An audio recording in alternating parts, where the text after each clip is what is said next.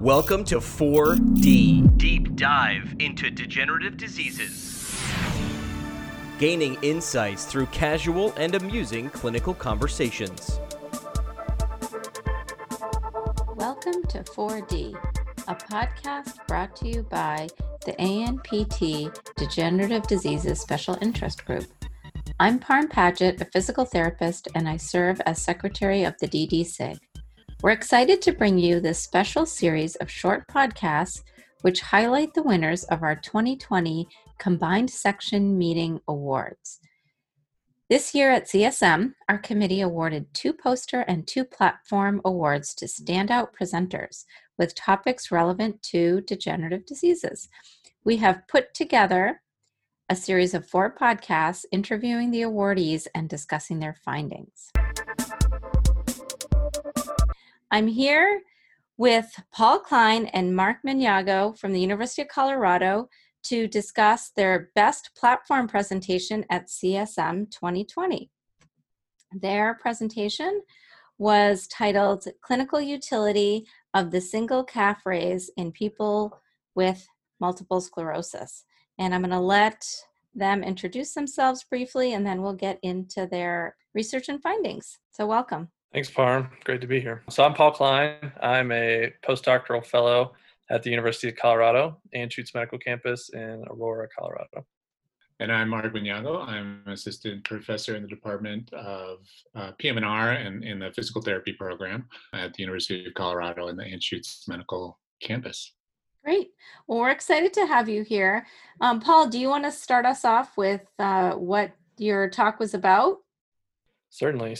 So essentially, this study came to be when Mark and I were discussing different ways that you can assess patients with multiple sclerosis. And one of the ways that so my background is in biomechanics and an assessment of muscle function. So I have a lot of experience using electromechanical dynamometers and sort of lab-based assessments.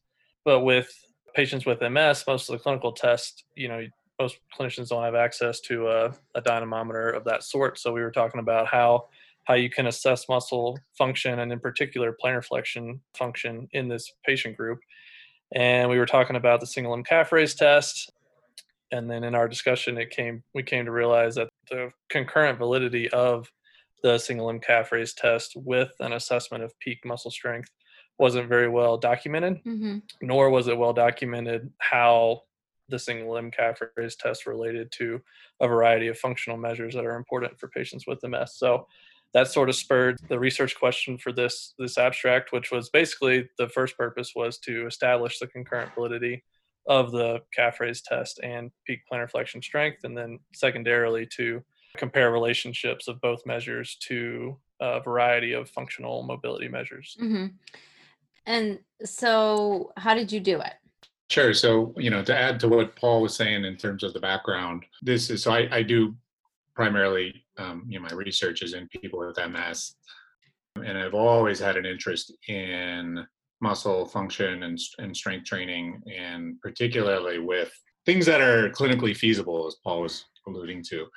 And so this test has kind of long been in sort of the back of my head of something I'd like to validate with more formal lab-based measures.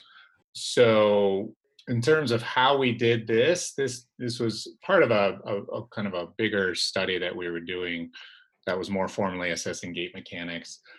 So the specific methods related to this study were really just to have the participants with MS complete this single raise calf protocol, which is really just as many calf raises single limb as you can do, maintaining a specific cadence that's like a 40 repetition per minute cadence, keeping the knee extended, using the hands only for balance on a wall. And it's as many repetitions as the individual can perform, and there's no time limit. And so, Mark, if I could just interrupt, How did you come up with that cadence of 40 per minute? That's a good question. So the test has been documented before. It's been used in primarily, I believe the original citations were in after an Achilles repair. And then I think maybe the original study actually just looked at at just healthy subjects and just looked at validating that test. So, and then the final criteria for that I forgot to mention is that then they also have to elevate the heel off the ground at least 5 centimeters. So all those criteria need to be met. They need to lift high enough at a fast enough frequency. And then as soon as they can't lift that high, or their frequency slows down, or their knee starts to bend, then the test is terminated, or they just can't do anymore. And so, I really, when I found that test, I really sort of latched onto it clinically, but also started using it in some of my other research studies, because it is so hard to assess plantar flexion function in people with MS, because you do a manual muscle test and people are, you can't break them, and they can do 1 calf raise or 2 calf raises. So it gives a nice insight into how they're functioning. And then I'll let Paul talk about the other part of it. But yeah, go ahead if you have another question. And then the other piece was comparing it to using a dynamometer, right? Yeah, correct. That's what. And how'd you do that? Yeah, so we used a HEMAC norm dynamometer, which it has a variety of joints that you can assess, but we used a supine plantar flexion setup where the patient's more or less in a full supine, somewhat of a long sit position, but we do flex the hip and the knee primarily to limit their contribution from the hip extensors and the knee extensor muscle groups. Position the ankle in neutral. And then, since most people in general, but especially most patients, aren't accustomed to doing a full maximum contraction for these types of assessments, we do somewhat of a familiarization process where we take them through the setup and demonstrate what they're expected to do, have them do submaximal trials at 50 and 75% of their maximum effort before capturing 100% plantar flex as hard as you can for about a 5-second sustained contraction, 3 individual repetitions, and then we do that for both legs, and then compare that to the values we get with the calf raise test that Mark was discussing. Okay. And then you said initially that there were some functional measures too that you looked at. So what were those? Yes. So there were 3. There was the 2-minute walk test, where they cover as much distance as they can in a 2-minute period. The time 25-foot walk to basically assess their fast gait speed. And then the last one was a functional stair test where we have them go up and down a flight of 4 steps as quickly but safely as possible. Okay. Why did you guys use the 2-minute walk versus like 6-minute? Yeah, that's a good question. Given that this was part of a subset of other research questions we had, they were in the lab for approximately 2 to 2.5 hours.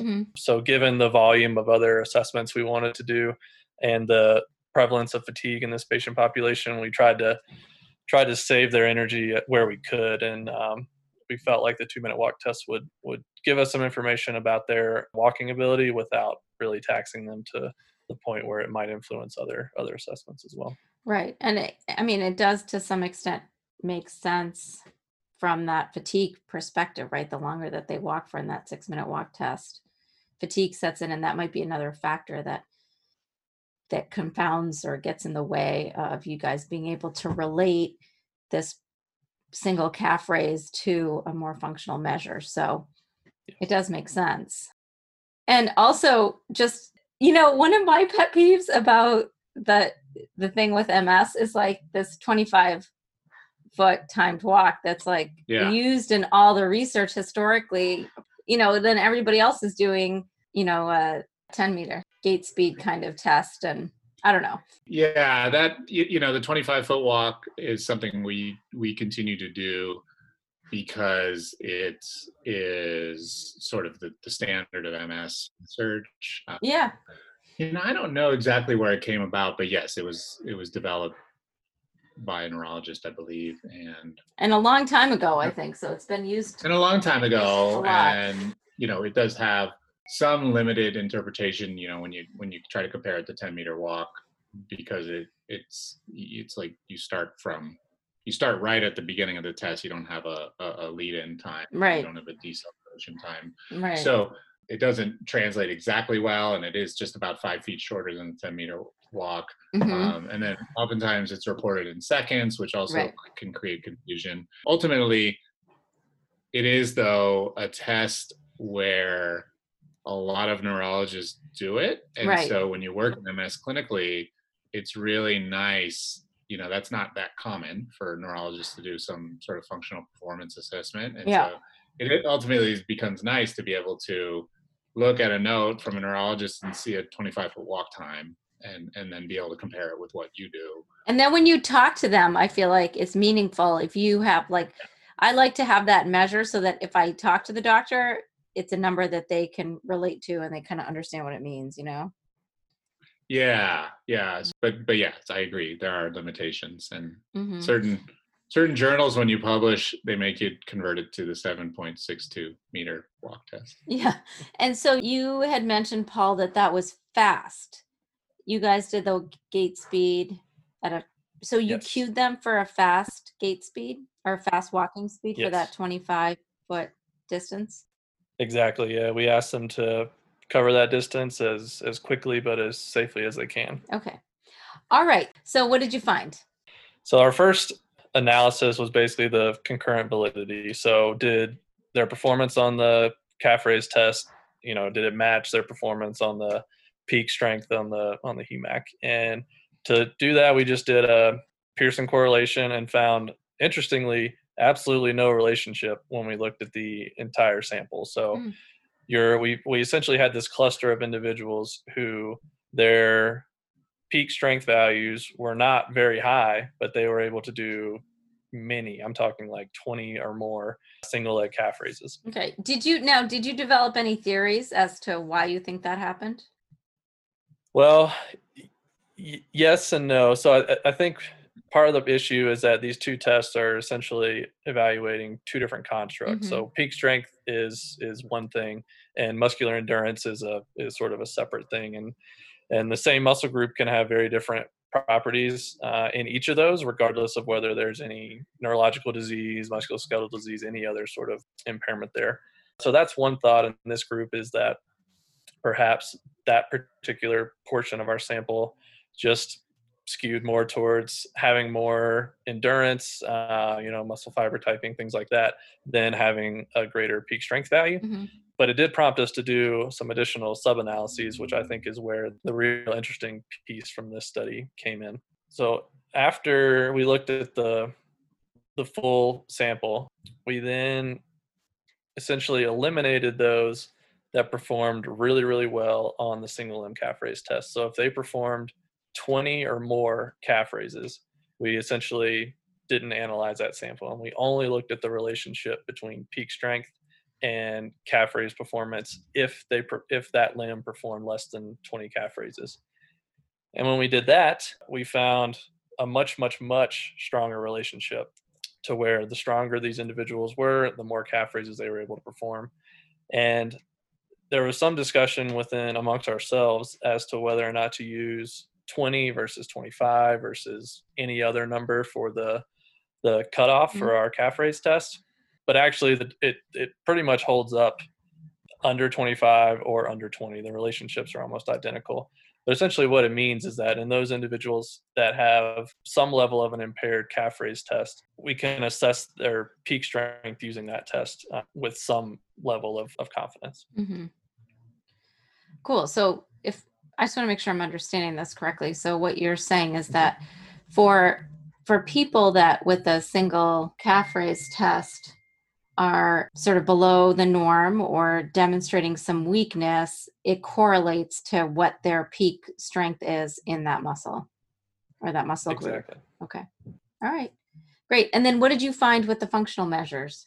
So when it comes to that, essentially the single leg calf raise test outperformed peak strength in all three of the functional measures. So performance on, the more single leg calf raises you're able to do, the better you performed on all three tests, and the ability of that test to correlate with our functional measures was better than the peak strength test. So I was really surprised to see that across all three. You would think that, something like a stair climbing test or even a fast walk that isn't necessarily an endurance type of test might do better with peak strength, but there was an insignificant relationship or correlation with the time 25-foot walk in peak strength, and same thing for the 2-minute walk.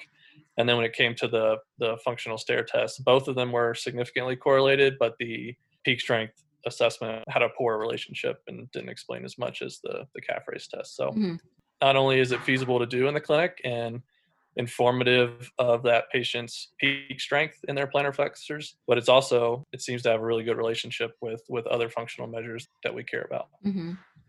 So it would be interesting to then maybe target that in an intervention and see if that then correlates to a functional change, right? Like if we strengthen your plantar flexors, do you walk faster? Absolutely. Mark, you want to comment more on that? Yeah, absolutely. So that is exactly one of the sort of questions that I've been interested in a lot. So other work that we've done has shown that actually this calf raise test in particular, so muscular endurance of the plantar flexors, is one of the strongest predictors of both walking speed, like the 25-foot walk, and actually in that other study we use the 6-minute walk, so walking endurance. And that's measuring 11 different lower extremity and trunk muscles. So, and that's really consistent with lots of other sort of gait analysis and biomechanical work showing that push-off phase of gait in people with MS is, and for healthy controls for that matter as well, is really one of the key drivers of walking. And so we have done just a small pilot study where we did include an ankle plantar flexion sort of strengthening / endurance building intervention, and did find some improvements in the calf raise test and also in walking performance. But the other piece of that we're interested in is actually up the chain a little bit more, and is like the proximal stability. So the same study where we found that ankle plantar flexor endurance was a big driver of walking performance, we also found that the other big drivers seem to be proximal muscles and proximal stability. So the intervention that we did, it included the ankle and sort of trunk and hip abduction. So we can't really tease out the effects, but that is something that we'd hope to do. And is that study that you're referring to, is that something you're working on now? Is it already published? That study was published, I believe, last year. It was just a small sort of pilot feasibility study, so it wasn't randomized, and it was published in the International Journal of Rehab Research, in 2018. It was called The Feasibility of Targeted Strength Program to Improve Gait in People with MS. Great. So your study was definitely interesting. Our team there found it fascinating. Unfortunately, I left CSM early and missed your talk, so I'm so glad that we had this opportunity to chat and to hear about it. So were there any other collaborators that you would like to thank for this effort? This study was funded through an internal pilot grant from our university. So we definitely want to thank our department. And Corey Christensen was a big part in helping with this study. And he's the director of the Interdisciplinary Movement Science Lab at CU Anschutz. And then we definitely could not have done it without our research assistant, Emily Hager. And also we got a ton of recruitment help from Nicola Hackison in the Department of Neurology. Great, thanks. And, I want to thank you guys for joining us this evening, and congratulations on getting the Best Platform Award from the DDSIG. Thank you. It's been fun chatting with you. Yeah, thank you. And especially thanks to Paul, who was the one presenting. And let's also give a congratulations to Paul, who accepted a faculty position recently. Great. Congratulations, Paul. So where are you going to be? I'll be at High Point University in High Point, North Carolina. Great. Congrats. All right. Well, we'll look forward to more exciting stuff out of you when you're at High Point. I certainly hope so. All right. Well, thank you, guys. We hope you enjoyed this special edition of 4D, highlighting an awardee from CSM 2020. This podcast was produced by the ANPT Degenerative Diseases Special Interest Group. Subscribe to our newsletter on the ANPT website, neuropt.org, or check us out on Facebook. Please share this podcast with a friend or colleague. Thank you to our volunteers, Liz Yates Horton, Casey Houlihan, and Rose Gallagher. Special thanks to Jimmy McKay for providing music. This podcast was edited by Sarah Crandall with help from Parm Paget and Katie McGrath. Parm, we always do bloopers. Of course we're gonna do bloopers. This is gonna be the blooper now. Parm, we always do bloopers. Oh, wait, did you tell me all of them? I just got stuck on the 2-minute walk test in my brain and I couldn't get past it because we're probably going to cut some of this. Oh, wait. I'm like, can you guys tell? It's been a long day. It's been a long 10 days. Oh, it feels like Friday. It's Tuesday, right? Yeah, it's Tuesday.